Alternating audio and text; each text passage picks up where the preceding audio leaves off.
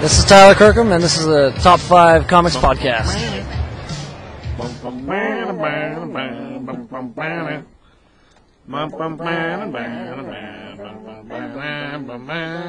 to Top 5 Comics Podcast. People talking about comics, pop culture, and events. With us today, we have the Master of Disaster, Josh45. What's up? And CBS. Hi. Hi. Yeah. See, today we are doing episode number 143.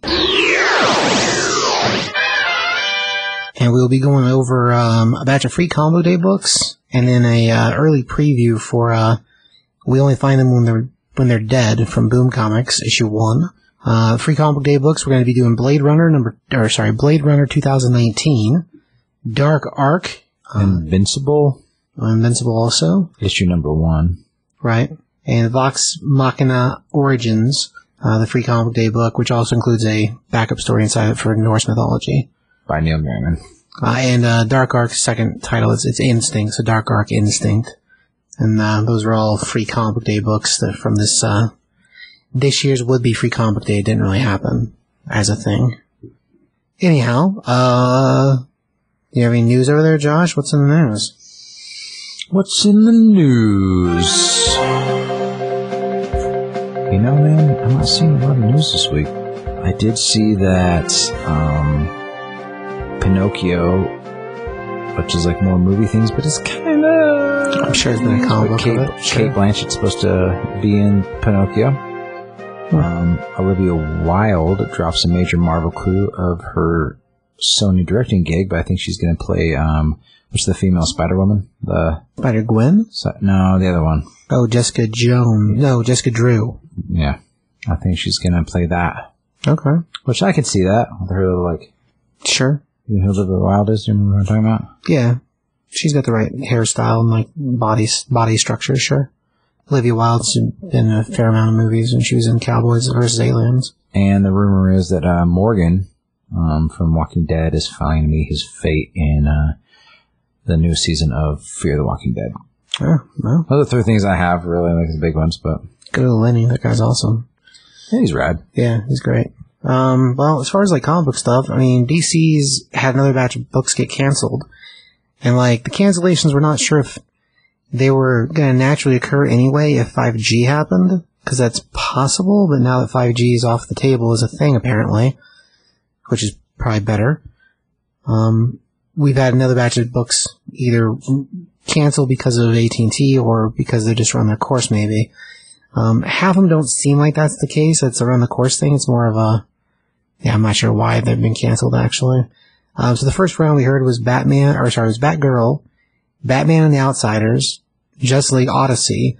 So all those are going to have their last issues in October, along with the follow-up for November, which would be Teen Titans, Young Justice, Suicide Squad, Hawkman, and John Constantine Hellblazer, which it's only getting maybe issue 8 before it gets canceled, I guess, because 5 came out this month. So yeah, it's pretty new as a series. Suicide Squad is going to be like right after the death of Deadshot, so that's kind of a weird place to stop, but I mean, I guess if that was the natural progression, then so be it, but it's a whole handful, and like Young Justice has been going pretty good. There's a suspicion that with the fallout in the last story arc of Teen Titans that the characters that are left might just get absorbed into Young Justice, or maybe Young Justice will just rebrand. But so far we haven't seen any of that happen, and of Brian Michael Bendis' Wonder Comics books, it's the first one getting canceled. Like, Naomi was a miniseries, so you can't really count her, and the Wonder Twins were a miniseries too, so you can't count it. So I don't know what that means for that imprint, but okay. So that's a little weird. Marvel made an announcement, so one more comic thing, I think I'm out. Marvel's made an announcement they're going to be putting out a new Eternals title, subsequently, because we're supposed to be getting the Eternals movie maybe 2021, maybe 22, COVID crazy. But it's going to be Kieran Gillen writing it. He's awesome. And it's going to have Asad Ribic doing the art for it. So I guess they're going to try to bring back the Eternals into the forefront of Marvel, where they might get light this time. I mean, they've been not matter for so long in comics at all that, I mean, I guess that's I'm going to say it's a move because of the movie. So, I mean, I guess we'll see if their new branding of it will shine light on Jack Kirby's stuff, or if it'll just be a direction that people actually follow. I mean, the last time they tried it was like 2014 with a miniseries. It wasn't the same guys, totally different. I can't even tell you who wrote that one.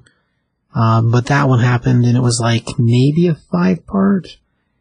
Did not go anywhere.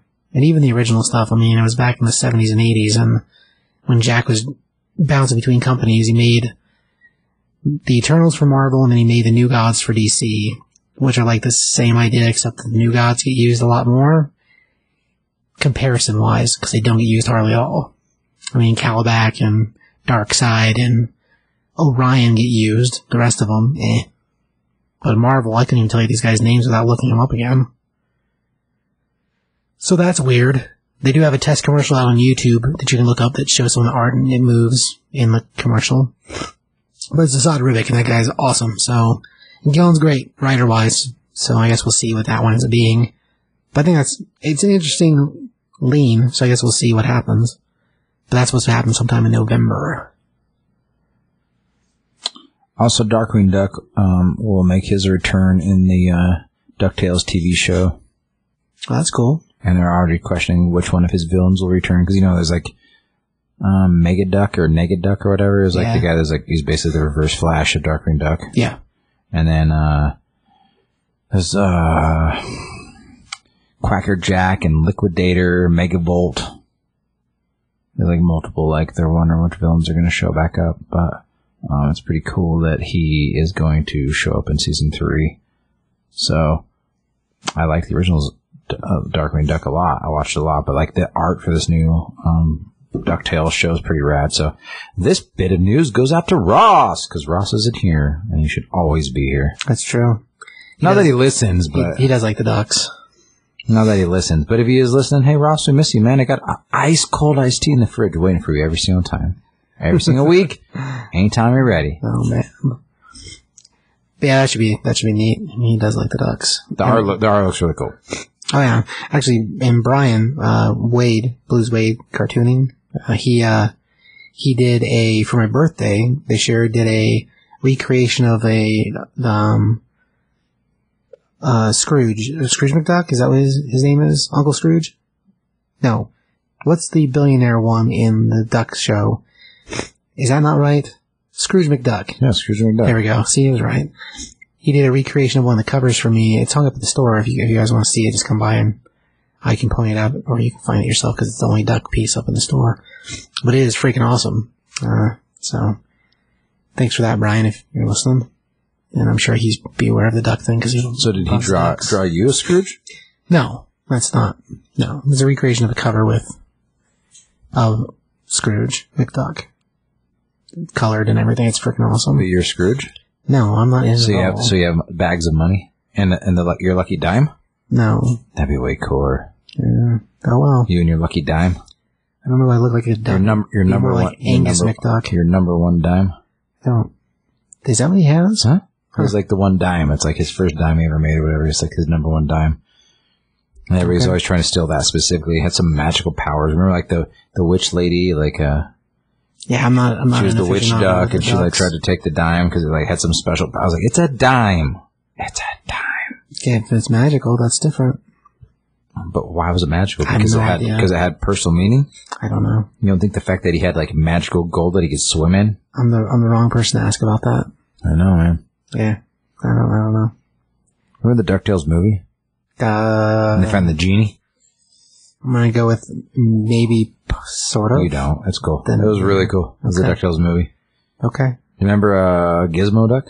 Gizmo Duck. Oh, is he the one that turns into a robot with a cool single wheel? He's the one that is the robot. Yeah, there you go. So yes, I do remember that character. Although he was in the new episodes, and I did see a couple of the new episodes. So Oh, I didn't know that. yeah, he's in the. I've seen the art of it. I thought that somebody just like, but he's like the kind of RoboCop, but RoboDuck version of like protector bodyguard of the Huey, Dewey, and Louie. Right. I can't tell you this though. There's a I think it's a DuckTale Free Comic Day book from this week. And speaking of Ross, he looked at the cover and said there's way more. He says, in this particular issue, there's not enough bats as for what the cover has on it. And I thought that was hilarious. Because the cover has a lot of bats. Apparently inside, not so much. So he was disappointed, and it was hilarious the way he said it. Maybe you have to be there, I guess. I don't know. I'm just disappointed he's not here to drink my iced tea.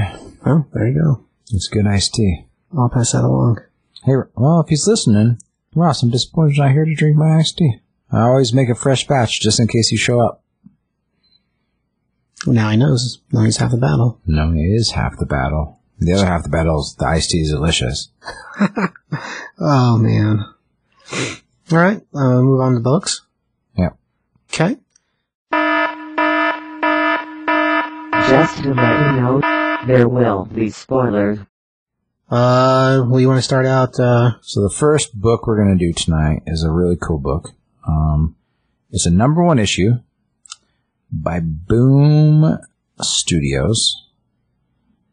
And it's called We Only Find Them When They're Dead. It's kind of a bizarre concept. Very interesting though, but it's really cool. The art's fantastic. So this is the problem with like when you let me lead is that after the fact I don't wait till after I'm done talking about it, like, cause I'm like, oh, here's my early thoughts on this thing. The art's fantastic, but I haven't really ever seen anything by Boom that the art isn't really good. They always have really good, just like really flashy, big, bright, warm, good colors. Fantastic. So anyway, this is a preview, and it is written by Al Ewing and illustrated by Simone DeMeo. And the premise of this book, it's a near future-ish sometime. that's in the future. There's In the space future travel. somewhere, and Earth has been it seems like it's been kind of decimated. Well, it's been deplenished for its resources, so as far as the world's concerned, resources have become more limited, and we've had to seek resources elsewhere. And they've stumbled upon these things that they call gods. These massive dead bodies. Giant celestial beings out in space. That they only find when they're dead. Hence the name. Hence the name. So it starts off when It's in the year before it's like it's 2369. So it is 2323 is what I have. Oh, well, it's because it jumps. Oh. 2323 is where the first couple pages of the book, All right. and then it fast forwards past time. Most of the young kid is the captain, I think. Si, senor. As an armada. Well, I mean, there's one ship specifically that he's a part of, but it seems like it's an armada because there's multiple ships. Yeah, there's a whole group of them there. But they approach some of them for the first time. But as they approach a dead god, they're talking about like they need to harvest the eye because jelly is like a hot thing right now. They're like, well, that's the case. There's going to be a lot of it, so let's just. There are a lot of people trying to get the same thing. And basically, they're using like laser cutting scalpels. Yeah, laser cutting scalpels, knives, Like laser to knives. harvest meat and body parts off of these gigantic gods Right. and send them back to Earth. And it's kind of all controlled by like they're doing like little hand movements. So like they're watching the god, but they're also like using their hands to kind of control like the laser cutting, but on a massive scale because these gods are probably like 5 city blocks. 6 city blocks, 7 city blocks, massive. Like, Yeah, you think Galactus That's what I was gonna say, to the Marvel yeah. universe, like massive. And they're harvesting like just a small bit of them, like they could fit in the whole of the ship. Probably even bigger than that. Like, they're probably like Superstar Destroyer style size. I mean, they're pretty big. Yeah. As far as like size is concerned. But yeah, I would accumulate it to the idea of Galactus. Because Galactus is huge, depending on who draws him in comparison to the Surfer, where you're near the Surfer. But yeah, as a thing, that's basically the idea, is these are giant Galactus-sized bodies that now are being harvested for meat and jewelry and gold and whatever they can get out of it. Yeah, but there's all these little ships, and all these little ships are different harvesters, and some of them work together, and some of them do not. Well, then also they also give permission to certain ships, and they don't give permission to other ships. Well, yeah, there's a galactic body that governs the whole situation. So like a government entity that's there watching, and if your ships are within whatever allotment are allowed, or you paid your dues or whatever, then as a thing. So weirdly, they start digging up, like, cutting meat out of her base of her lip. Well, around her teeth and everything. Right. This massive god. So, like, imagine a ship the size of the mole on Marilyn Monroe's face. That's how big the ship is compared to this god's body. Right. So, because they just show, like, the ship next to it, and it's like, that's how big it is.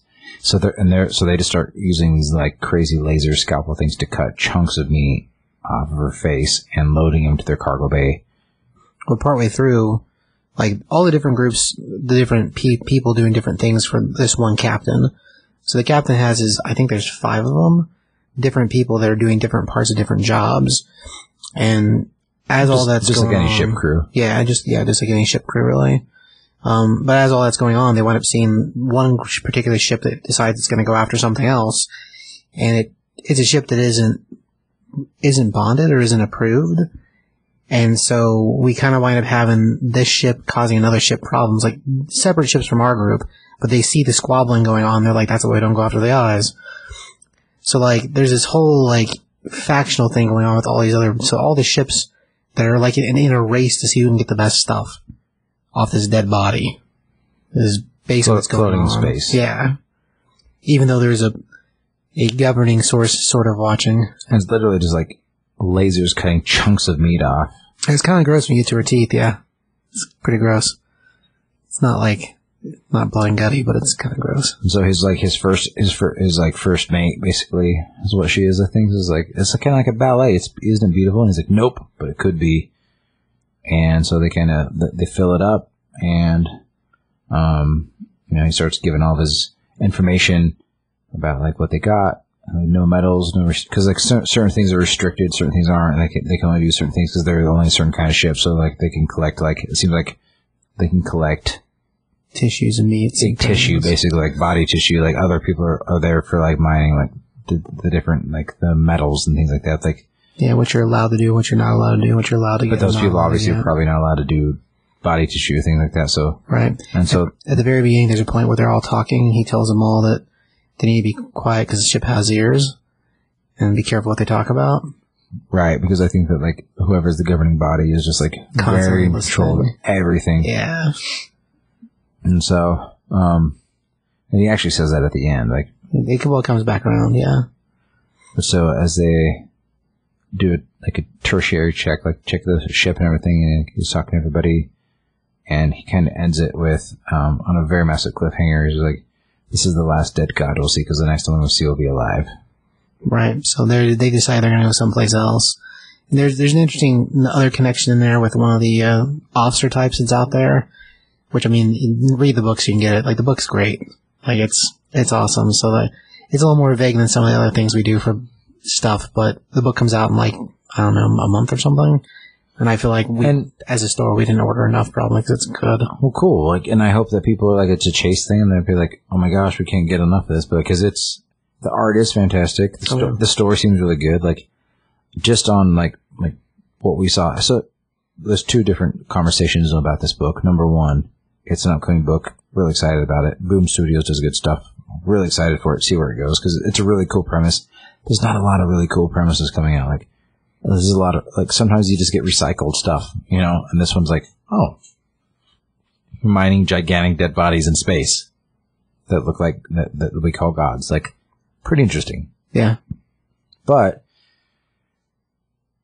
we read it digitally, and we've talked about digital a bunch of times. It's like, I still find it hard to like read things digitally. Like, I just don't get it. Like, I mean, we did. It was full. We've done previews before, but sometimes they're just like, like the preview pages, which is like it's kind of grayscale still and all that kind of stuff. But this was full on. But so, and it looks fantastic. But like, I know some certain people out there are into it, but I'm just not into digital comics, man. Just can't do it. And what do you think about it? Digital in general? Well, Just digital comics, like just reading comic digitally. I mean, I don't prefer that. As a thing, if it's the only way the book's ever made, then I guess so be it. But as far as like a thing in general, there's no collectability to it, and it's not the same. I mean, there are certain things that are built just that way. I mean, there are digital comics that are like updated every day, and it's like a cartoon strip, and those are fine for what they are, but it's not quite the same thing. I mean, I've never been a perpetuator? No, that's not the right word. A subscriber to the idea of digital comics in the first place. I get it for archive stuff, and I'm completely on board for that. If you want to read Spider-Man #1, the very first Spider-Man, you want to read Detective Comics 27, have at it. Because getting a hold of one of those copies is going to cost you $1 million or more. Yeah, but they've also been reprinted a million times. But the reprints are expensive too.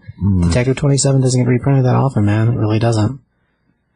And even with reprints in the world, like, if that's the only thing that exists, that's the only thing that exists. So, I get it for certain things. Other than that, I will say this.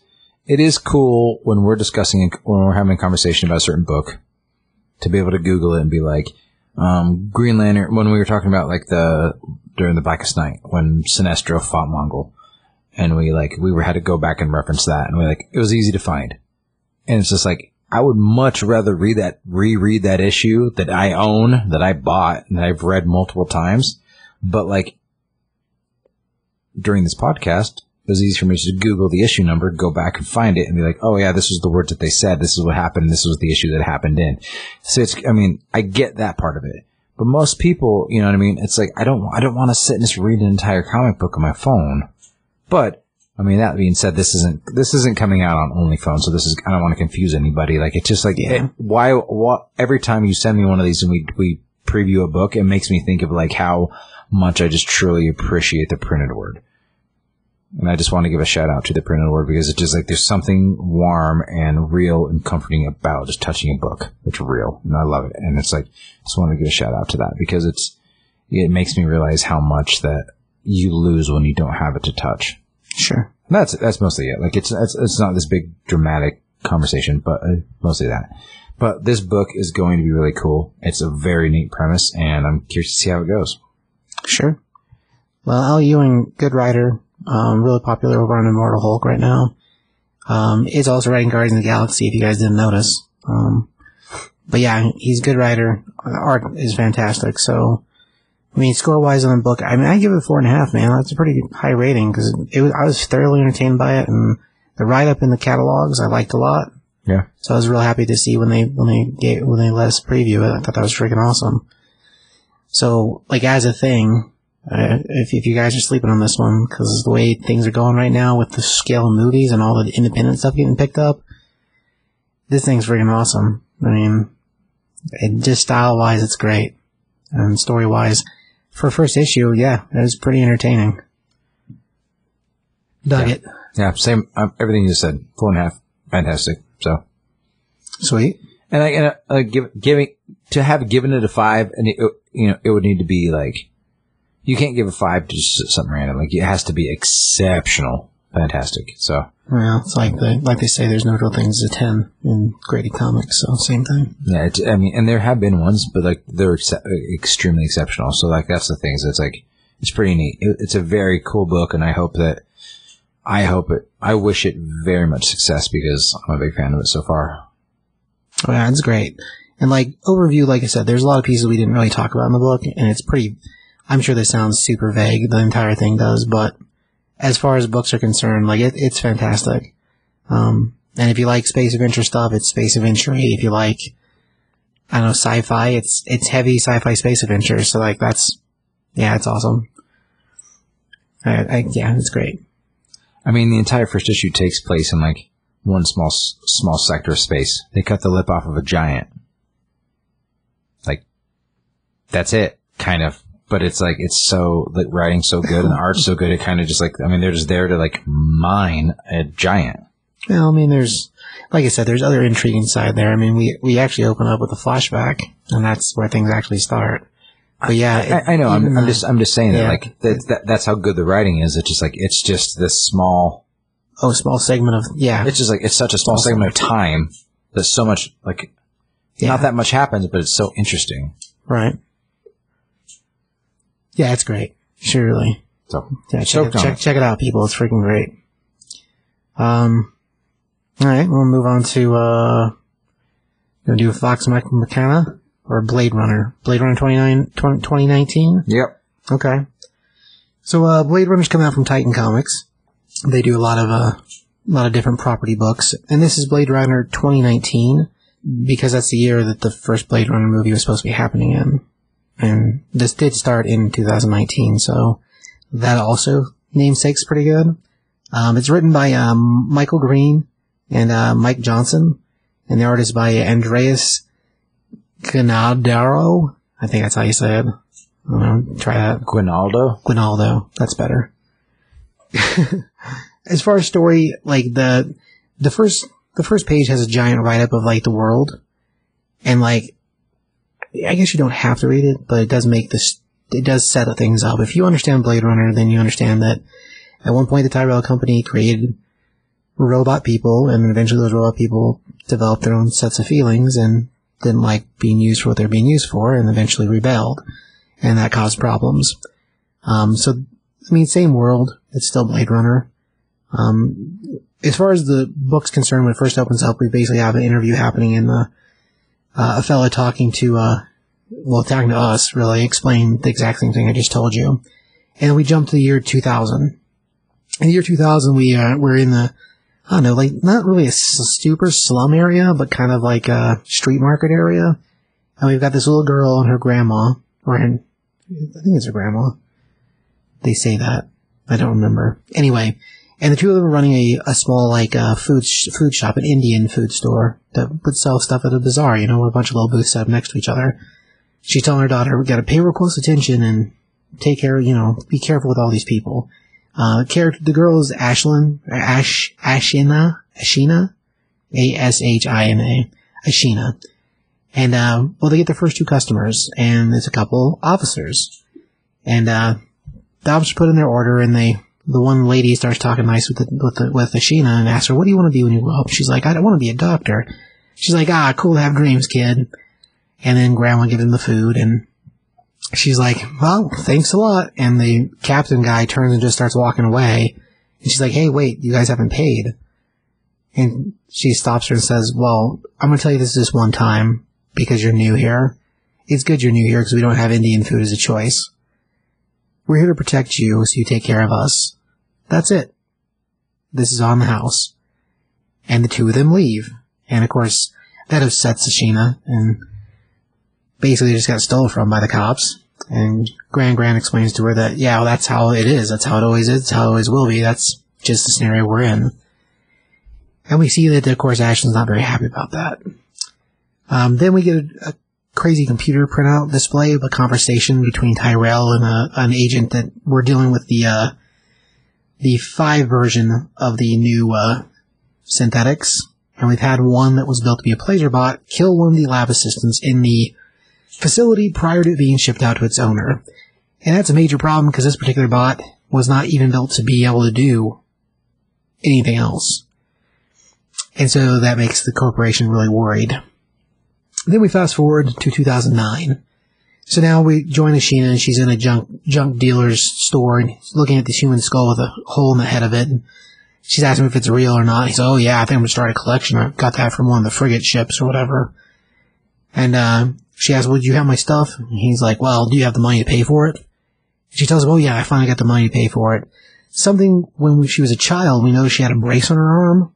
Well, she's had a problem walking the entire time. She has spinal trouble. So she can walk, but it's with assisted canes and like a harness to keep her upright. This hasn't gotten better with age. It's only gotten worse. And of course, living in poverty, you can't get any better.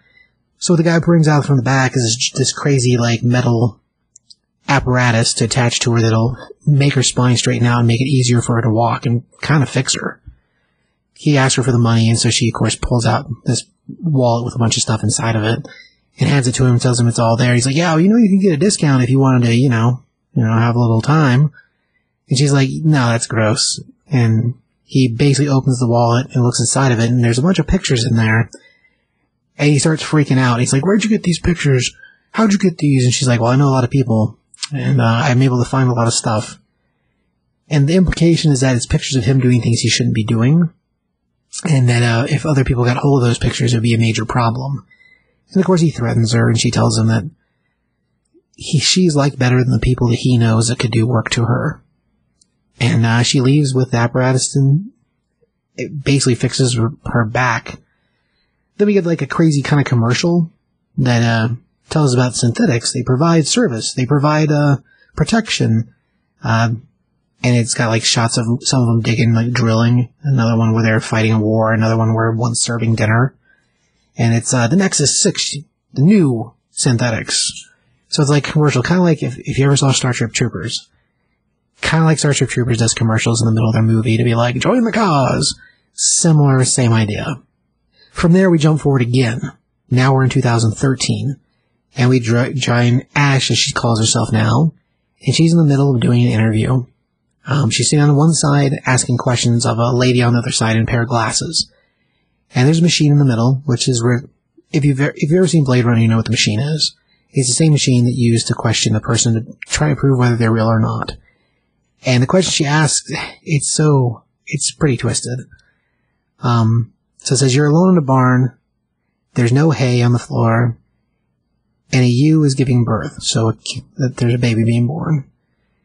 Something's wrong, and the lamb is trapped as a baby, like a calf, and the baby's trapped in the canal.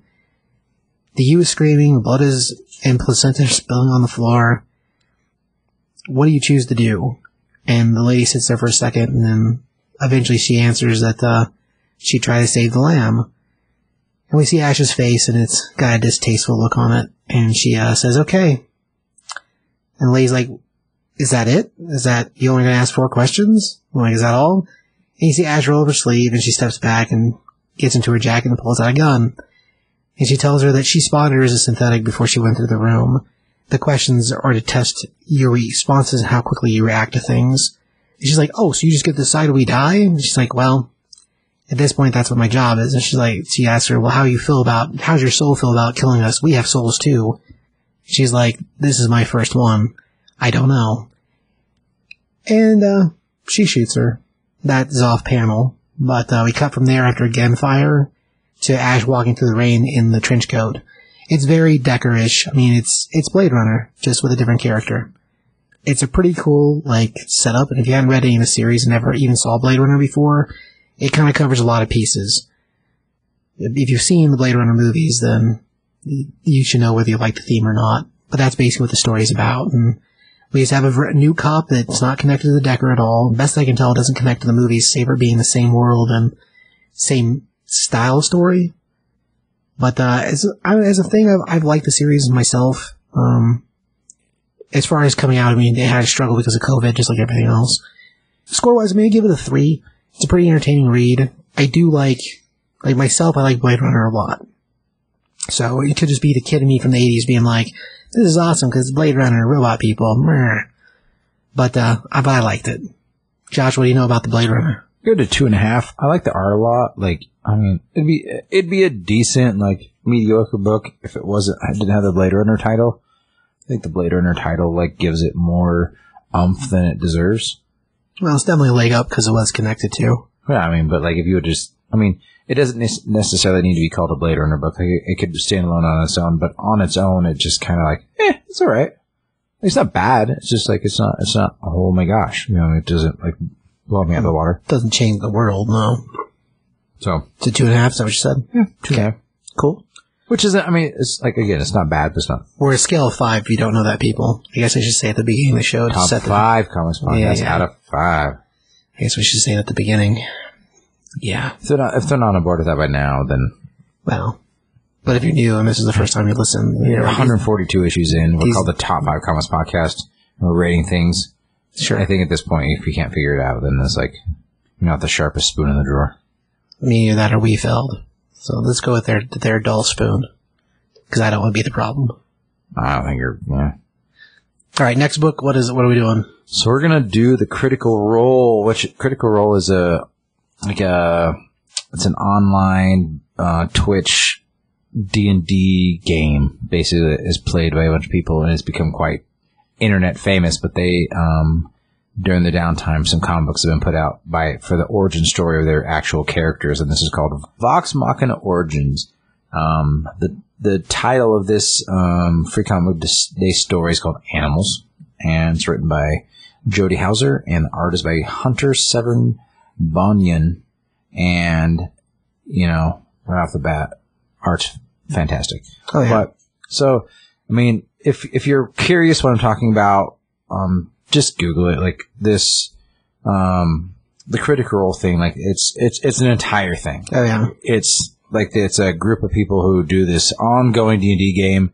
There's the first game that they did and the second game they did, and this, like, it's all on Twitch, and it's a whole bunch of voice actors and actors. It's crazy. I don't know. It's a whole thing. And I mean, it's not even like necessarily voice actors. They're just playing D&D on Twitch, though. What they are. Their real jobs are being voice actors. It's weird. And whatever. But it's a weird thing. Yeah. I mean, I would much rather just play it than watch other people play it, which is interesting. But this is a story, which is cool. And if what they do spawns this thing, pretty neat, because I like fantasy.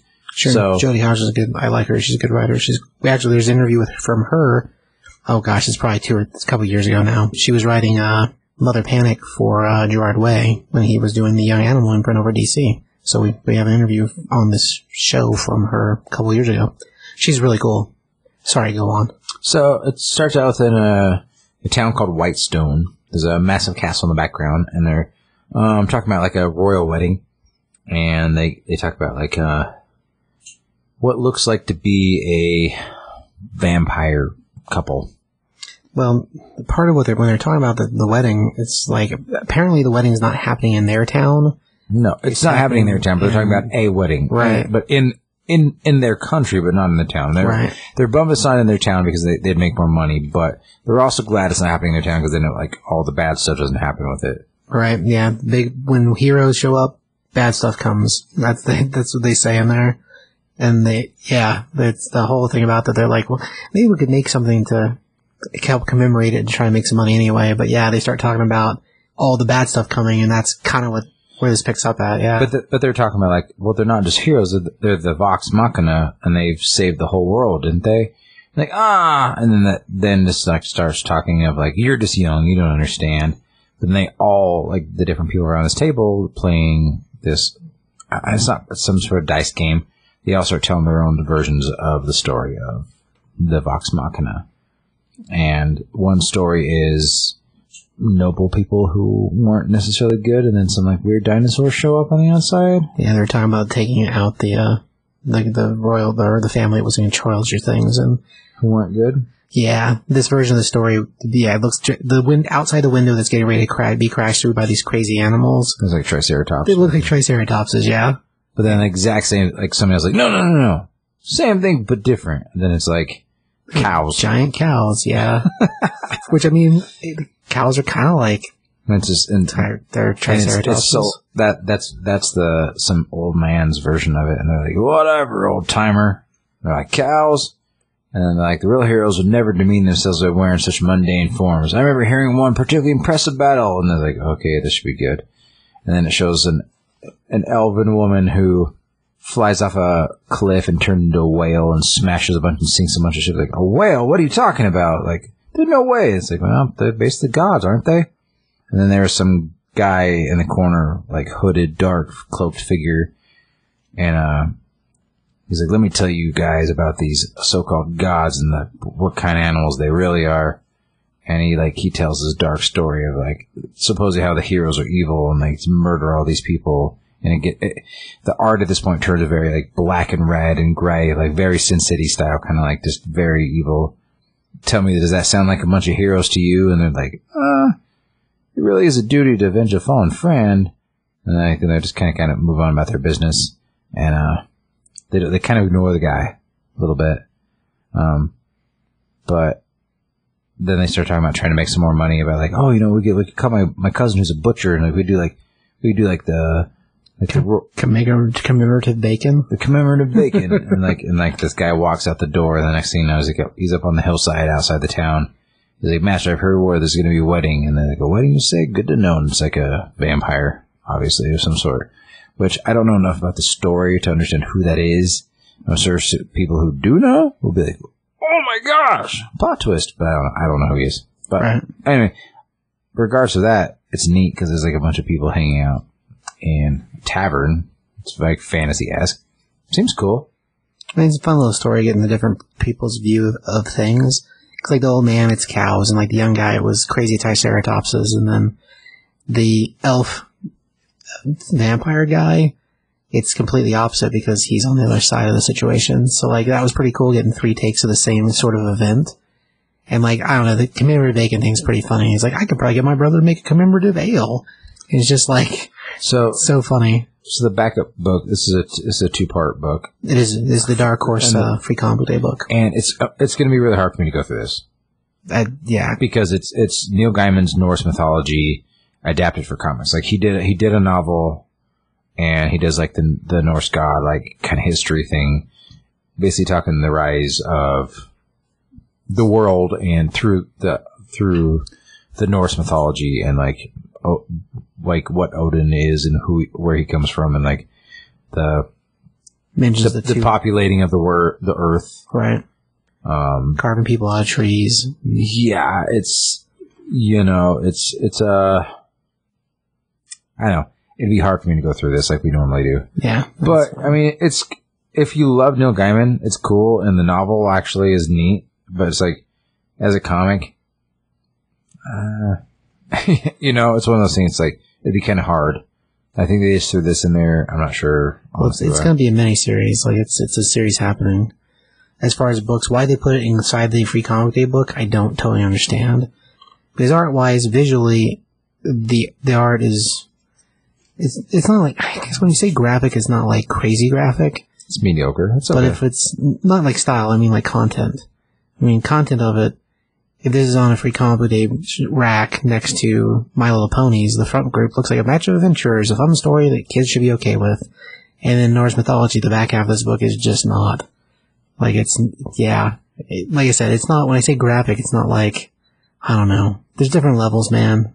But yeah, this it was sitting next to the Spider-Man book or the My Little Pony book or something else would be a questionable choice as far as a Free Comic Day giveaway book.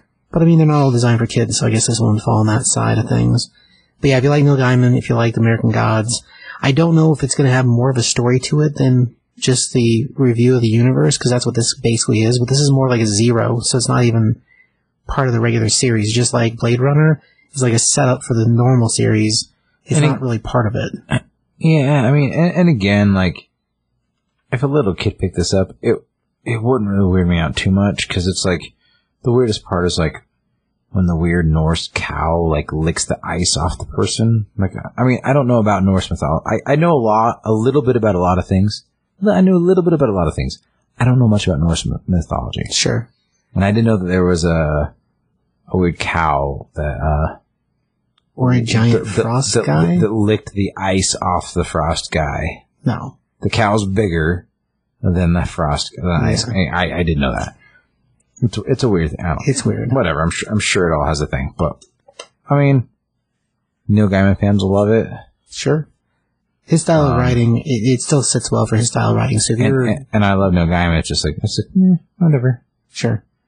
But as the two stories go, I wish I knew more about Vox Machina. I thought it was a video game when I first read it, actually, because I was like, oh, this must be a video game thing. But it's like, no, it's just a bunch of characters created by people in a D&D game that are... They got bigger than the game, yeah. Internet famous, kind of? Yeah. Ish. I mean, they're not that famous. I didn't know about them. So. No. It's because they're voice actors for movies and anime. That doesn't mean they're that famous, because I didn't know about it. I think the most famous one probably... Justin Bieber's famous, because I know who he is. Oh my gosh. See what I'm saying? These guys are just like, we have a D&D game, and we're kind of famous, and we get to play D&D for money sometimes. You know Will Wheaton, though, right? Yeah, I know Will Wheaton, too. He does the same stuff. I think the most famous one in this group, probably... Now, granted, as far as voice actors, it's not true. She doesn't do as much as the other people, but she's been in shows. You remember Growing Pains? The TV series? Mm. The youngest daughter on Growing Pains? Chrissy? Yes. She's also the waitress in Avengers 1 that gets saved by Captain America. She is one of the people in this group. So that's a lot of check marks to try to get there. Do you have a score for that book there, Ross?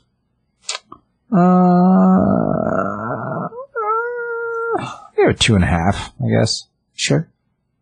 I like the art a lot in the first part. It was like, it reminded me of, what was the name of that? Steampunks? Was that the name of that book way back in the day? It was like two detectives. Very anime style, like the backlit, like, I think that's what it was called. From Image? Or, maybe way back in the day, probably like 99, 2000. Oh, maybe, yeah. It was good. There's one that was called Steampunk that had art by Chris Bacallo. You're talking about Ashley Johnson, right? Ashley Johnson is the actress, yes. I couldn't remember her name, so yes. The score-wise, yeah, I give it a 2.5 too. I mean, if you like Neil Gaiman, then you'll like Norse mythology. If you just like fantasy role-playing stuff and you don't know who Critical Role is, I still think you can enjoy this book, because it's pretty entertaining. In the regular series, at this point, there's 2 different volumes. Volume 1, the individual issues, I guess the only way you can get them, really, was if you went to conventions these people were at. When Dark Horse got on board, they collected it into a volume. The second volume just ended maybe, 4 or 5 months ago, and it was a 6-part miniseries. It is also coming out in volume at this point, so if you dig the art style or Google it or whatever, you can get the volumes from your local comic shop, I guess.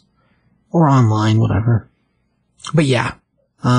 I'm going to move on to... So, in case you want to know, at this point, you're just like completely confused and very baffled and want to be a part of it, the show airs on Thursdays on Twitch. Oh, for Critical Role? Yeah. There you go. At 7 o'clock Pacific time, so if you want to get into Pacific time is California time, so... Right. So, yeah. So it'd be 7, 8, 9, 10 o'clock Eastern time. Right. Anyway. And there's that. They're on campaign 2 right now, I guess. Started it, they took a little hiatus for the Corona thing, but I feel like I've heard enough people did, the online, Zoom stuff. The Zoom Yeah. D&D, kind of thing, but whatever, they didn't. They took a break and they didn't. There's some one-shots written during that time. Right. So, whatever. If you're into it, you're into it. Check it out. All right. It could be neat. Sure. Let's move on to the Aftershock Free Comic Book Day book. The Dark Ark Instinct is the title. Dark Ark, just to set up the book so you guys know what it is. I want to say we did a review of at least one of these issues, probably, 100 episodes ago or something. So if you know the story of Noah's Ark, this is the other Ark. So Noah's was collected all the animals 2 by 2 and his family and their families, and then survived the flood of the world. This is the other Ark, the Ark that collected all the monsters of the world and unicorns. You know, all the unnatural animals. And it also set sail and tried to last out the storm. So when we pick up this book, we're still in the middle of the flood. The flood hasn't subsided yet. And this is before Landfall. The second series is after Landfall, so the very first one ran, I think, 10 issues. And it ends with Landfall, so this is during the first series. And we're out in the high seas, and we see a ship, an Ark, that has a crazy, Minotaur head on the front of it. And once we get inside the Ark, there's we see a batch of spider legs and crazy spider webs everywhere. And we pull back to see this is a half woman, half spider. And as things are going, she's in the process of laying eggs. And lots of eggs. And all the monsters are like, ooh, that's too many eggs. We're all starving. We're all hungry. They're going to hatch soon. They're going to be ravenous. What are they going to eat? Well, they're going to eat us. And so we've got a Cyclops guy, and we've got a half lion, half bat thing with a person's face. And they're all very worried, being the bowels of the ship, that once the baby spider things hatch, that the only thing they're to eat will be them. And they have a low stock of food left. as we go on, we find out that there is a hold where it has some people that have been taken to be cattle for the monsters. And they are fed every once in a while, as per rationing is concerned. Well, in the midst of all the demons and the monsters, there's one particular monster that is a vampire, and the vampire convinces everyone that he should go talk to their shepherd and see if he can get them to bring some food early in order to keep the spiders from causing problems. And this whole time what the vampire really wants is he wants to gain dominion over everyone else and be in charge of the ship. But as that's going on, we do get a glimpse of the unicorns who are both like, we really shouldn't be here, this is crazy. And he convinces the spider's man, which is not the right way to say that he should go talk to the shepherd and convince him to give them food. He's like, why don't you go, vampire? And he's like, well, I'm a vampire, I can't go outside. He doesn't say that, but that's what he implies. Anyway, so he basically charges up the Spider-Man to go and talk to the captain to try to get food, mostly because the vampire wants the food himself, and he figures he'll just take over and it'll be fine. So we get on top of the, outside, on top of the Ark, and our shepherd gets called by his daughter, Kali, I think that's how I say her name. It's Khale. And Kali's like, Father, they're getting restless. They're all going restless. And he's like, well, they're about to have the babies hatch, and that's a major problem. And she's like, well, what if they turn on everyone? And he's like, well, it'll be the first offspring born since the flood. I was really hoping it was going to be his other daughter's child that's born instead. It's the first child in the new world. But he said maybe they'll hold out to landfall, and as long as that happens, we should be fine. So he comforts her and basically calms her down. And at that point, he's joined on deck with her from our Spider-Man, which is half spider, top half man. So I think centaur with a spider body. It's crazy looking. And of course, he's there to shake down the captain for food for his wife and his babies, because she's already laid the eggs and they're about to hatch. And so after some bickering between the two of them, he's convinced him to bring them something to feed the babies, so the babies don't eat everything, because they'll be ravenous and they won't know any different. So we go to the hold where the people are stored, and there's a few men and women all chained up to the boat, and he comes in, he's like, I need a volunteer. And of course the one girl, the younger girl, yells at him, I can't believe you're using us like this, blah, blah, blah, blah. And the older woman sitting next to her pulls her down and says, don't cause attention if you want to make it through this ever, because none of us are. But if you want to last longer, you can't draw attention to yourself. And so the old woman agrees that she'll be taken because she's tired of waiting. She's tired of being in this ship. She's tired of being part of the situation. She'll go. And he's like, there's a noble thing you do. And so he leads her down the hallway through the other monsters to try to take her to the Spider-Woman, and we see like a Godzilla and a basically Swamp Thing, and all these monsters. And eventually they come across the vampire. The vampire's like, we're all hungry too, why don't you feed all of us? And he's like, you know the reason why. There's only so many rations, we have no idea how long this is going to last. If you don't want to turn on each other, you gotta keep your cool. And he basically puts him in place, because our shepherd is also a warlock. That's his thing. He's a magician. And he was summoned by the devil to create his own ark to save the devil's minions. So he himself is not necessarily the goodest man in the world, but just like Noah, he's bringing his flock, and he is not a simple man, because he could defeat all of them with magic, and he reminds them of that, and of course they all, oh no, we were just messing around, it's fine, go feed the spiders. Anyhow, so him and the old lady eventually get to the spider's room, and we see that she has been hatching babies, but in the process of hatching them, she's also been eating them.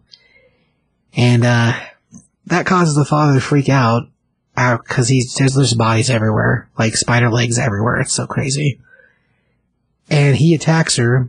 In the process of attacking her, he kills her.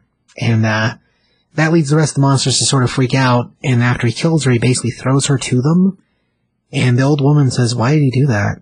He does realize that now that ends his species. There won't be any more spider men, because he's killed his wife and she killed all the children. Their species is over. There's no dominion for him in this world at all. He won't move forward at all. And he consoles his old woman. He's like, yeah, people do things that are crazy, and he lost his temper. Anyway, he rejoins his daughter on the deck of the ship, because once the Spider-Woman's body was thrown out to the masses, they basically just ate her. So the vampire got what he wanted. It was food for himself and everyone. It just happened to be the Spider Lady and what was left of her chewed-up babies. Super gross. Anyway, the daughter asks, why did he do that? And so they go over that a little bit, and he basically explains to her that he lost his rage, and when he lost his mind through rage, he ended his species. He's like, that's why we can't lose our minds. We have to keep our minds about us, even though what we're doing is terrible. If you read the regular series, you know that she had a friend in the hold that was one of the passengers to be food from the previous batch of stories. Anyway, pretty crazy. Art is gritty. It is, it's a horror story, so it's gritty art. This guy has a little bit of backup story too for a book that's coming out in, I think, 2 months or a month. Called Sympathy for No Devils, and it's basically about a detective that, hunts the supernatural and has a crazy mustache. It's like a setup for a case, so there's not a whole lot of it. It's only got a few pages, so it's not as big as the, Neil Gaiman thing, but it's a similar idea. It's a setup book for another book about, death of monsters, and then this particular detective that appears to be human, at least at one point was on a police department squad with a Frankenstein and a batch of other crazy monster-looking things. Not like gross monster-looking things, but like, I don't know, Universal Monster style. Not Dark Ark out-of-control style. Monster Squad. Like Monster Squad style. Anyway, the preview for it's only like 3 or 4 pages, so I don't feel like you get a whole big taste of it. But as a setup, it was an okay setup. As far as the Dark Ark's concerned, the story is great. It really is. It's so twisted and messed up, and like the whole idea of an alternate Noah's Ark is just crazy. So if you like alternate history or like sort of horror story history, that's really what this thing is. And the art, it is really, compared to what I normally like, it is really gritty. But it's also a story about spider people eating their kids. So, yeah, it makes a lot of sense, actually. Score-wise, I don't know, man. It depends on what you like, twisted-wise. I give it a 3. For being like a horror story, it's pretty well put together.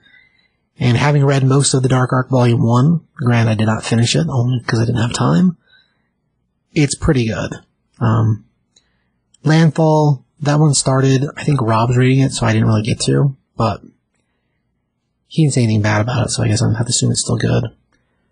Anyhow, so 3 score. If you like horror story history, yeah, it's pretty dark. Josh, what do you know about the Dark Ark? The premise alone I think is interesting. So I give it a 3 as well. The art didn't bother me. Well, it's gritty, but it's gritty for the sake of the story. Yeah, but it wasn't like. But sometimes when it goes that way, it goes too far that way. Oh, sure. Yeah, I see what you mean. It's not. Yeah. So yeah. It actually like you said, it fit very well. It's a very interesting concept, which is it's a really cool concept. Like very dark, very evil. But it's a cool concept. Right. Like Satan basically had his own ark. For the most part, yeah. To save the dark creatures. Right. And obviously they're not going to be out for yeah. Not for the good of humanity. Or in general, anything. I'm just curious why the unicorns are there. Like, why? Because they're freaks of nature, man. No, man. Narwhals still exist, and narwhals are basically just whales with horns. They can swim in the ocean, though. The flood didn't hurt them. So a horse with a horn? What's wrong with that? Have you seen Cabin in the Woods? They want blood. I'm just saying. Have you seen Stardust? They're there just to rescue people. Well, if you see, Unicorn Store, I guess they're to make you realize that you don't need to have magic things to be normal. You seen Harry Potter? Where they're just like, oh, if you feed on the blood of a unicorn, you just live a half-life, but their blood's healing, no half-life, but they're such pure animals. We could go back and forth for days on unicorns. Unicorns are... In legend, they're a mystical thing as well. They're good, though. I'm not going to say they're not. I'm just saying that apparently God didn't want unicorns, so no one didn't take them, which is sad. Maybe they just missed the boat. Maybe they were like when they slept in. Like the Robot Chicken with the dinosaurs and the dragons. They were told the wrong time to get up. Exactly. Okay, so Let's move on to the last book is a book that's been out for years, but it's a good one. 2013 is when. So the cool thing is they're coming out with an animated series of this, and that's I think why they're doing this. Not even that I think that this, but they're 100% that's why they're doing this. 'Cause on the cover of this it says coming soon to Prime Video. So actually, Seth Rogen and let me read who else is part of this. It's going to be an animated series on Prime Video. Yep. Stephen Yeun, who played Glenn in Walking Dead. Oh yeah. And actually, what's his name? What Kirkman is working on this? Right. J.K. Simmons, Sandra Oh, Mark Hamill, Seth Rogen, Jillian Jacobs. Like, it's a pretty star-studded cast. So it's gonna be really cool. It's all voice. It's gonna be a cartoon. So Invincible. Its premise is like a teenage boy whose dad is the most powerful superhero in the world. Yeah, I mean, short pitch. Yeah. I mean, there's a lot more to that. I don't want to ruin anything for anybody. No, you're good. Because we're only doing issue 1, so. Right. There's a lot of things that happen way past this, but which you and me both know about because we both read this book and we're both big fans of. Invincible is great. Yeah. Like Robert Kirkman had 2 books that were very long running books. I mean, most of you are aware of The Walking Dead. If you're not aware of The Walking Dead, look at a T-shirt because it's a thing. But Kirkman started The Walking Dead, I think 2002, I think. Don't quote me on that because I don't totally remember. But Invincible happened in 2003. And Invincible ran 149 issues, 146 issues, somewhere in there. 2 artists on the book, just like Walking Dead. It started out with a different artist for the first 5 issues. This also did the same thing. But it was his other long-running book, and they are 2 like parallel different styles stories, which is awesome. I mean, The Walking Dead, you're talking about zombies and survival and how people turn on each other. And if they don't know about Walking Dead at this point, it's a totally different thing. They shouldn't be listening to this podcast. Again. I mean, you can still listen, it's fine. If you're this far along, you're doing good. But if you don't know what The Walking Dead is, really? You're listening to a comic book podcast? I know. The fact that you're even explaining it is, like, baffles me. Well, if you never heard of Invincible because you know The Walking Dead, but you know The Walking Dead from TV, then you don't know Invincible's a thing. The Invincible is the other thing by the same guy that created Walking Dead. That's basically what I just said. But you're like telling them what Walking Dead is. No, that was all one big statement. I just use more words because I'm fancy. He's like, and there's this thing, and like, it's called The Walking Dead, and there's like a bunch of like pussies and zombies, and there's all sorts of stuff. All just heard exactly what you're trying to mimic. So anyway, this starts out with like this kid flying a guy with a bomb on his chest. They're in the Arctic somewhere, and he gets to a point where he's up high, and he throws the guy explodes, the superhero falls into the snow, crashes, gets up, bursts himself off. He's like, wow, I need to quit cutting it so close. I'm going to give myself a heart attack. And then it fast forwards to, it rewinds basically to the mom knocking on the door, the kid, the same guy / kid, teenage kid, sitting on the toilet, reading a comic book, The Walking Dead. No, it's Science Dog.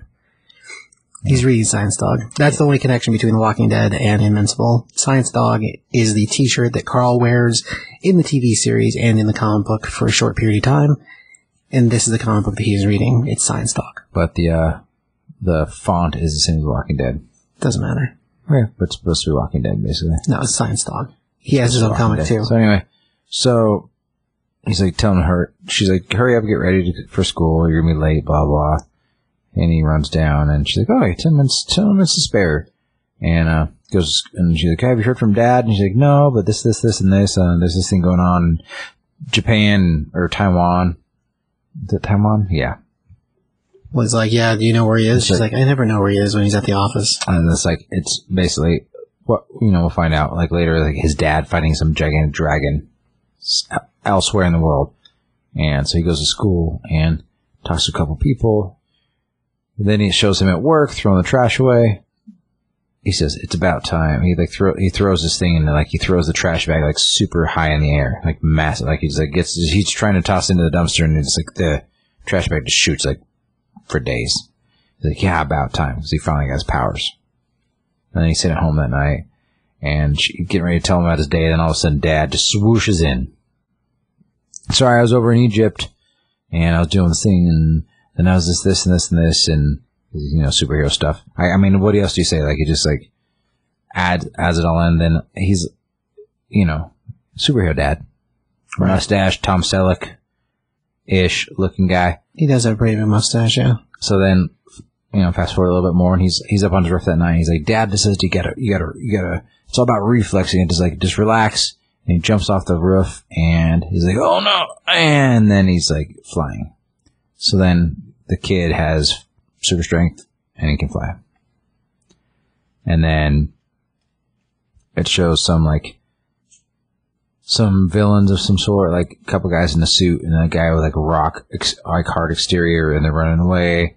And the guy's doing this thing, and then, a kid, obviously, who doesn't have a good costume, it's like basically Spider-Man early days, stops him and knocks the guy and, like, breaks the shell off this guy and knocks him out. Saves, stops the bad guys, but then his dad's like, you really need to, get a better costume. His costume is like Old West handkerchief, try to cost your face.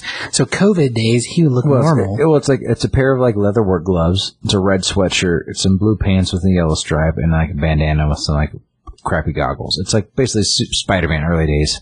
Sure. Well, when he lands, he's like, I wonder if they think I'm here to rob them. Because that's the way he's dressed. It looks like he'd be trying to burgle you in an alley. So he takes him to some scientist who, his dad, like his dad's version of Alfred, basically, like helps him build. I mean, he does build costumes, yeah. He's the Alfred of, like, he's an older guy that gives advice and builds costumes and helps them out. That's the Alfred for the Municipal Universe. Sure. His dad's like, oh, gotta go, and he's like, what's up with all these like circles and things? He's like, well, in the old days, like they were like solar collectors. I thought your dad was solar powered, and he's like, but it's not the case now. I was like, so I don't understand. Like, I don't know how I feel about it. Yeah, the costume he's got him wearing is like this crazy yellow and white. And yellow, yeah, it's yellow. It's kind of orange. It's funny because when he's like, yeah, I thought you were powered by the solar power. So it's solar powered, the suit is. And the dad's like, yeah, call him misconception. Because he's like Superman. That's the whole. Right. Yeah. So then he goes back to him to school, and, he's sitting in class and, being normal, like, kind of nerdy teen, whatever. Trying to take his tests. Not even really nerdy. He's just kind of like sliding under the radar. He's not super smart, but he's not super popular. He's at his locker, and some guy's getting picked on, and he's like, hey man, the kid that's getting picked on is like, hey, leave me alone. And he's like, hey, I told you to leave him alone, and he just like smashes him in the locker and just like KOs the guy, and the guy's out, and.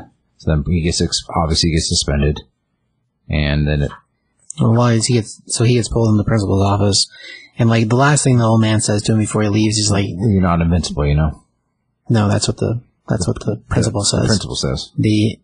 As you put it, Alfred guy is like, hey, so if you want to, because the kid's like, I don't know if this costume's iconic enough.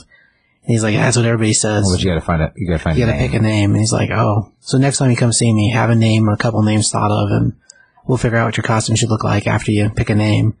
So then he picks Invincible. Right, because that's what the principal says. So then it flashes to the something in dime savings and loan, like some bank robbery, and he a bunch of like masked guys with a bulletproof vest and like cargo pants and machine guns, all that stuff, and he crashes through, and he's like, they're like, where's the getaway car? He's like, you guys looking for this? They drop it for cool, blow you away. He's like, you wouldn't try that. I'm invincible. And just like, so that's issue number 1. Like, it's super old school. It was a really good book. It ran for a really long time.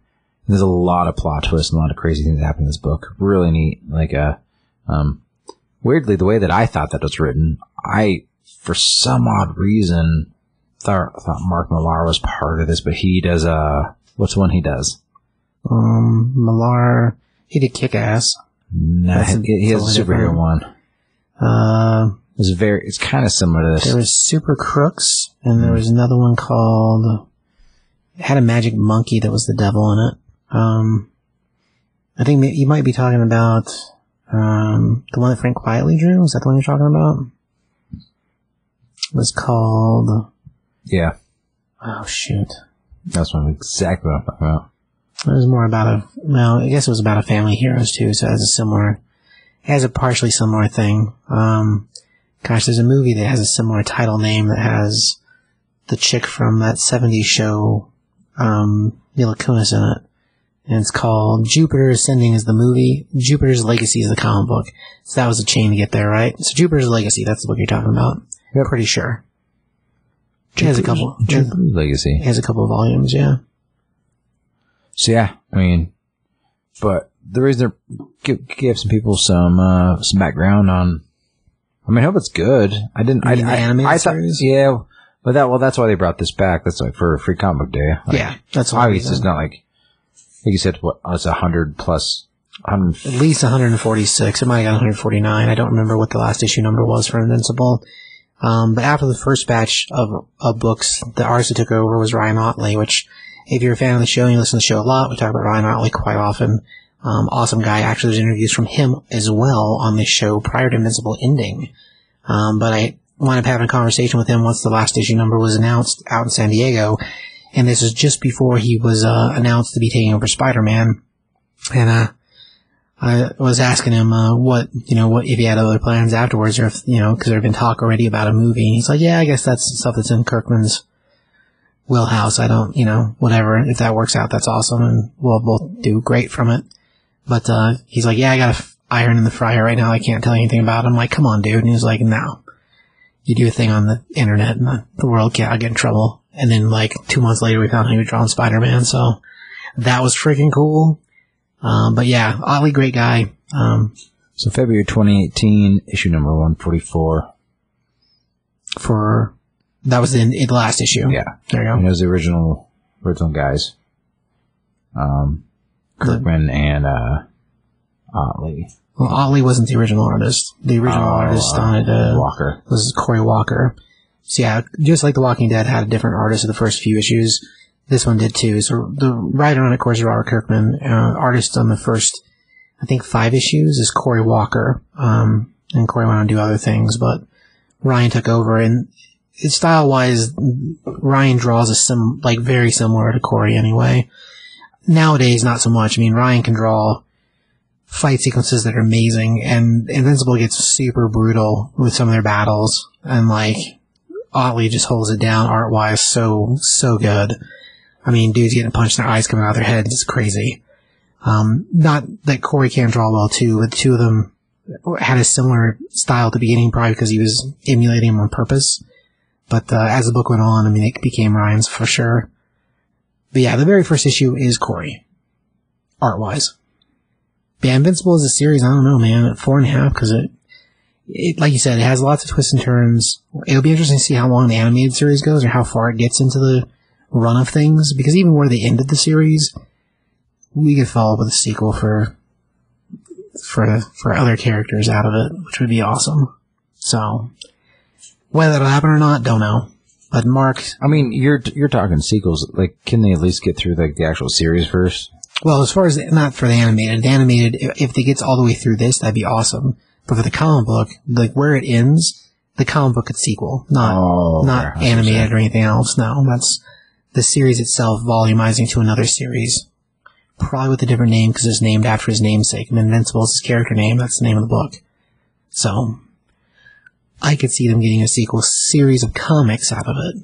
As far as animated, maybe. I guess we'll see. If he wants to, but Kirkman would have to give the A-OK on it. It'll all be a matter of what Kirkman wants to do, but just like the way The Walking Dead ended. Kirkman's doing the Scrooge McDuck roll around in the money at this point, though. I mean, he's a very large man, so that would be pretty hilarious. Roll around in a sack full of dimes. Right? It's messed up. Do you have a score for Invincible in general? Yeah, it's a 4. But it's hard. I mean, it's hard for me to give this book a rating because I read it so many years ago, and right.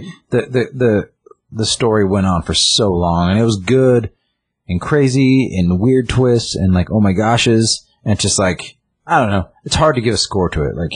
Sure. Going back in time, I would have given it probably 3.5, 4. Sure. Early on the art was it was decent. It's it's image decent. It's like, it gets by. It's good. It's clean. You know, but it gets better as the story goes on. Right. And like the story is fantastic. I hope that people watch the show and like, what's this about? And they get a free book and think, oh, this look, you know, like, I hope that basically I see what they're doing for a free comic book day. Like, if somebody watches this, they're like, I'm going to go to the comic book store and be like, what's this Invincible thing all about? And then you can like, let me show you. So like it brings people into the store. I think that's ultimately their goal with the free comic book day thing. And then like, you know, obviously the book, but Sure. or the show coming up. Like, I don't know. It's just one of those weird ones. It's hard to rate this one because it's like it's been out for so long. Oh, 2003, man. Yeah, it's been like, oh, can you rate like the original appearance of Wolverine? It's like, I mean, Frank Miller wrote it, so it's alright. Oh, hey, on the original appearance? No, that was in the Hulk. Sorry. I was thinking the miniseries. The Frank Miller It's just like, it's like, well, it's come out so long ago. It's kind of hard to like put a rate on that, you know? Yeah. But it's cool that they're doing it. Like, I'm glad that they're making this like into a cartoon. Yeah. Like, but for some reason I thought it was live action. Like when I read it, but it's definitely a cartoon. So Yeah. it's animated, but the voices are going to be really cool. So, I'm stoked on it. Sure. Alright. So, what'd you learn today, Josh? That 2 + 2 is still 4. Seems like a silly thing to learn when you're an adult man, but okay. What'd I learn today, Josh? And 3 + 3 is still 6. It's weird that we're both learning about math. That was weird. Like, we're just like, what's going on? Yeah, I guess so. You have those two together, you get 10? I keep telling people we're going to work on this, but it doesn't ever get better with you. I know. It's terrible. No. What I think you learned today is that, like, you know, Blade Runner is futuristic Harry Potter. No, that's not true, though. Cover that book. It doesn't look like Harry Potter at all. You mean to tell me that doesn't look like a Harry Potter character? No. Not at all. No. Really? Yeah. You mean because she's got a trench coat on? It looks more like a girl version of... Because she's got, like a gray, like, suit you thing mean on. she looks with a British? tie. I guess because she kind of looks British. because she looks like she's from Harry Potter. She looks like she's at Hogwarts. Looks like Angela Johnson, like Maybe. from the Gryffindor like Quidditch team. Maybe I Just didn't, grown up, became a police officer in Blade Runner. maybe I didn't watch enough Harry Potter. You watched all of them. That's not true, though. You haven't watched all the Harry Potter movies? No, I never watched the last one. Oh, how it had 2 halves, never watched it. I have a feeling that you're making up lies. That's not true. Do you have any books to watch, Josh? So reading like Green Lantern.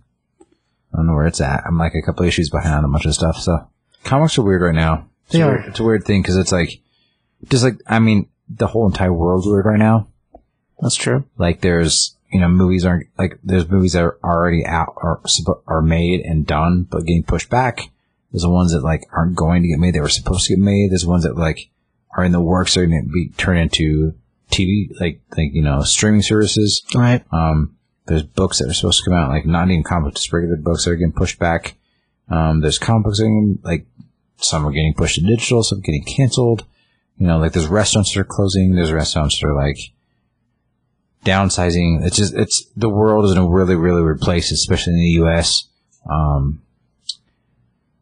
It's just a weird time. Like there's a lot of really neat, I think the arts are going to suffer a lot. And by the arts, I mean like independent restaurants, like really good chefs, things like that. Like that's artistic. That's a big deal. Like, independent filmmakers, like it's going to be all the independent people that are going to really suffer from all this stuff. Like the big corporations are going to be fine because they got all the bailout money, you know. So it's like, it's going to be a bummer for a lot of independent things. And like, you know, I love Young Justice. I was actually looking at my news. That's probably why I missed when you said that, but, just there's a lot of things in general. Like it's going to be hard for independent comic book companies to put out books. Sure. You know, this is a very weird time. It's a bummer, but you know, like hopefully we can come out on the other side of this in a way better way. And the people who do lose their jobs, hopefully they jump on with other people and other people help them out. You know. Yeah. Well, that whole DC layoff, that's pretty crazy. So I guess we'll see what happens to those folks. But you know, even then, like, just because, I mean, DC's laying people out doesn't mean like other people aren't laying people out. Oh, no, because yeah. it hasn't been like publicized. So, you know, it kind of goes like with action figures too. Like there's action figures that have been delayed. There's the ones that have been like canceled. There's one that's like, we talked about that last week. Right.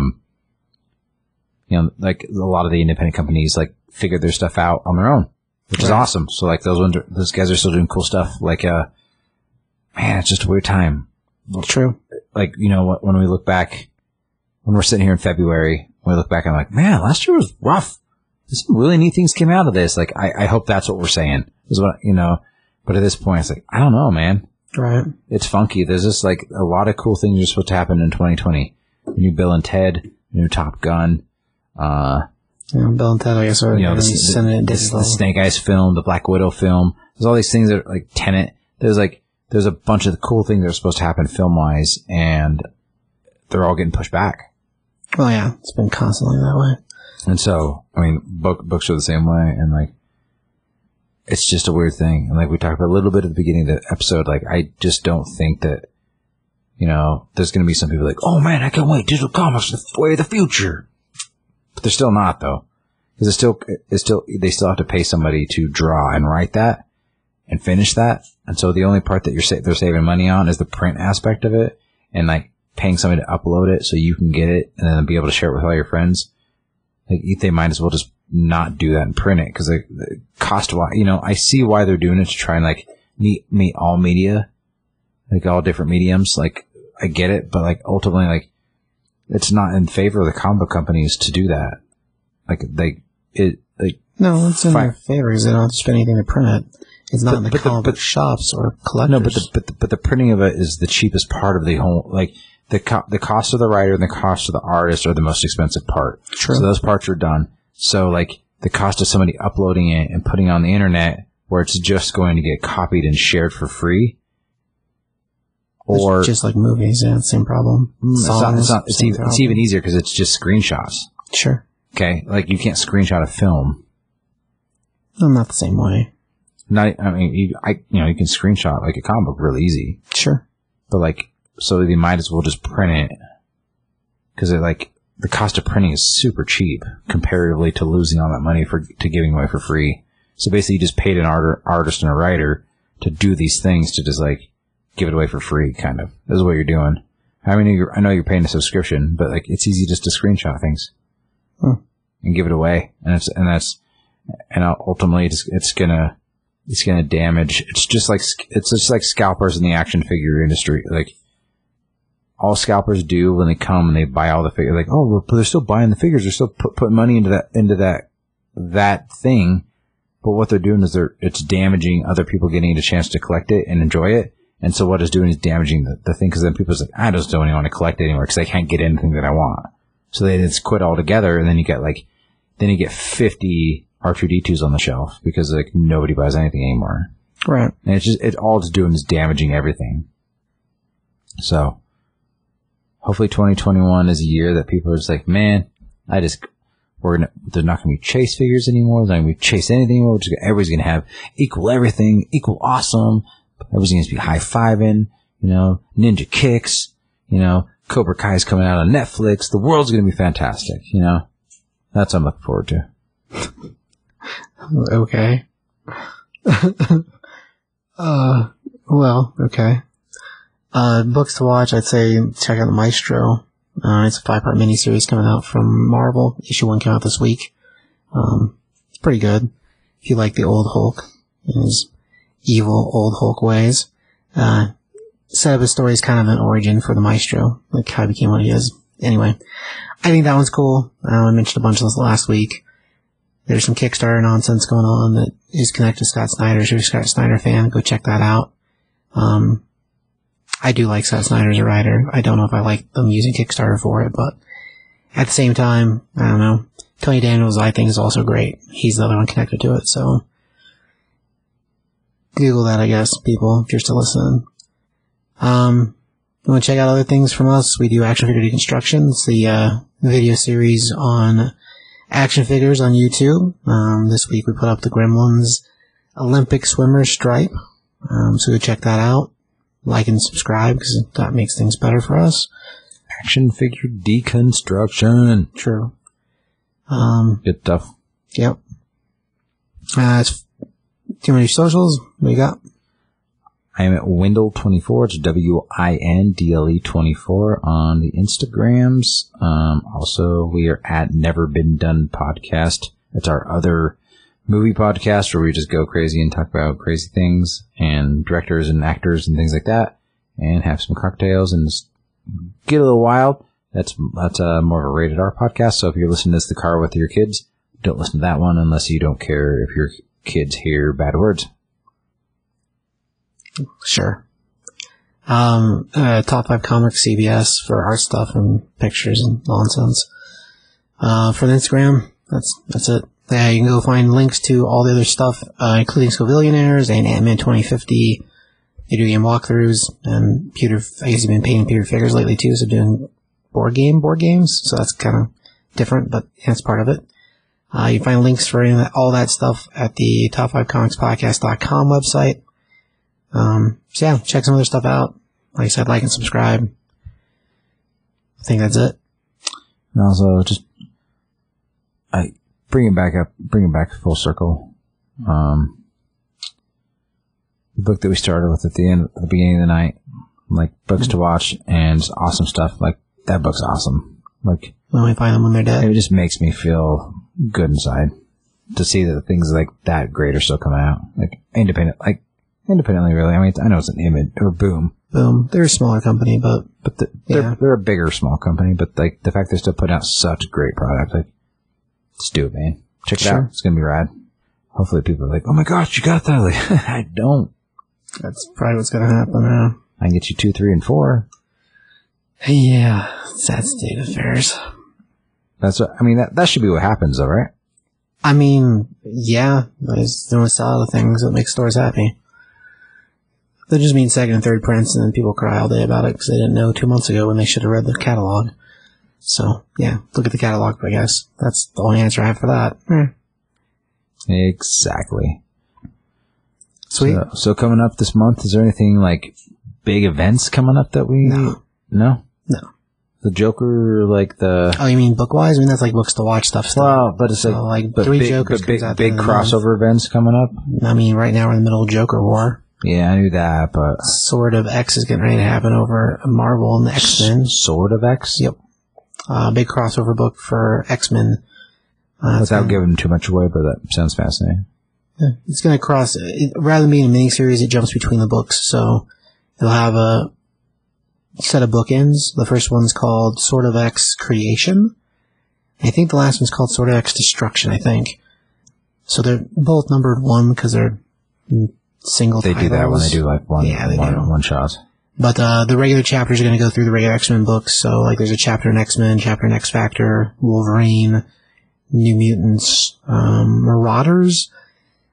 I feel like there's a chapter also in Hellions. I don't totally remember the list in my head, but yeah, it goes through all of them for the series. So, you know, it's not an event book by itself. It's a crossover series. Right. So yeah, that should be interesting. I mean, so far most of the X-Men books have been pretty good. I mean, there are definitely ones that are stronger than others, but that's pretty normal. So yeah, depends on what characters you like. Other than that, 3 Jokers just happened at the end of the month. Finally. I mean, yeah, it only took 4 years, 3 years. I don't remember which Justice League book that was, so. I thought it was like 6 or 7 years ago. No, not quite that long, but. It might be 5. I think you'd be surprised. It might be 5. It's been a while. I have to go back to Jeff Johns running Justice League. So yeah, maybe 5 years, I guess. Man, time's crazy. Yeah. Is it Taki? Nope.